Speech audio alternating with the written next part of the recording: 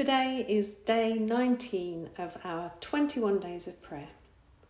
Luke 24 verses 13 to 35 tells of an encounter experienced by Cleopas and another disciple on their way to the village of Emmaus.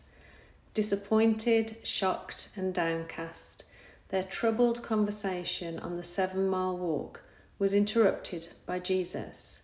However, something kept them from recognizing him.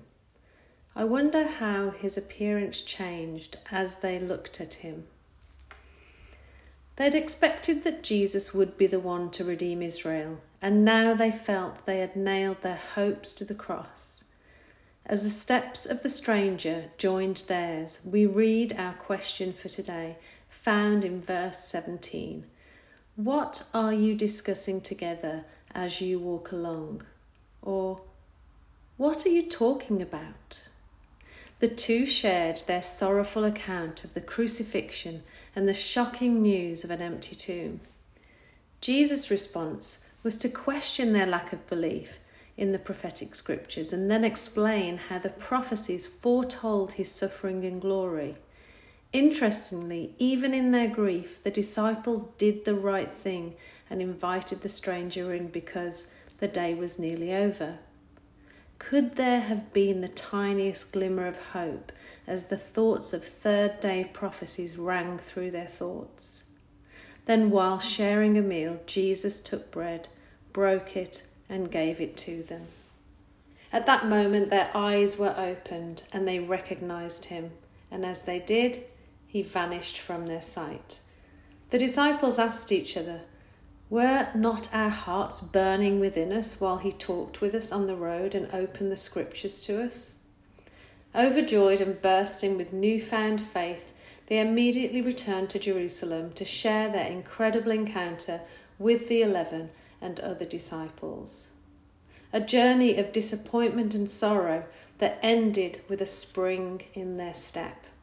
It's a story that speaks to our own journey, especially those struggling to put one foot in front of the other and those who have lost hope. He promises to walk beside us even when we can't see him. To fully see, know and comprehend him, the disciples needed communion with him. They needed their own experience of the truth of Jesus' resurrection.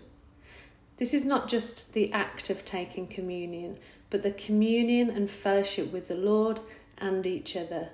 It is then eyes are opened.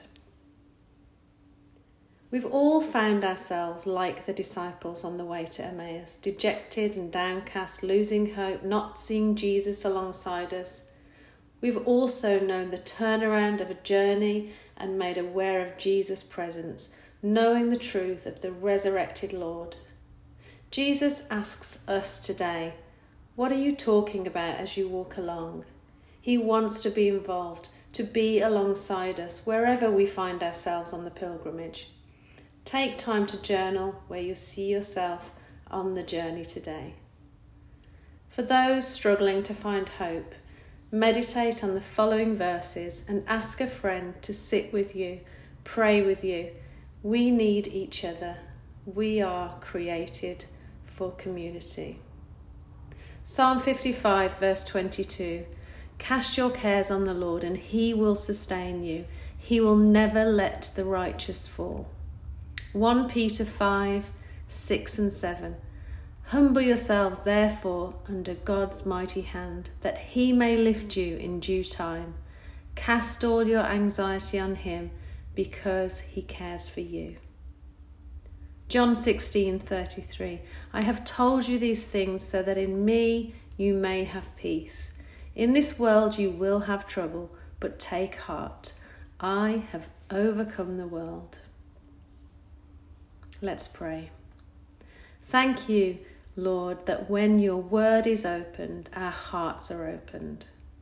God, I know that your desire is for us to always turn to you, particularly when we experience trials, discouragements, and dashed hopes. Help us acknowledge you walking alongside us wherever we are on our journey. You promise that you will bestow upon us a crown of beauty instead of ashes, the oil of gladness instead of mourning, and a garment of praise instead of a spirit of despair. Thank you, Lord. Amen. Our prayer focus today will be praying for Kelowna and Lake Country. Fruitful in unity is our city's motto. Pray that our city would know this as spiritual truth. We'll be praying for our politicians, leaders across the city, and any other needs that you're aware of. You can join in with our pastor's prayers at the end of the devotional. Just click on the link there. Thanks for listening and have a wonderful day.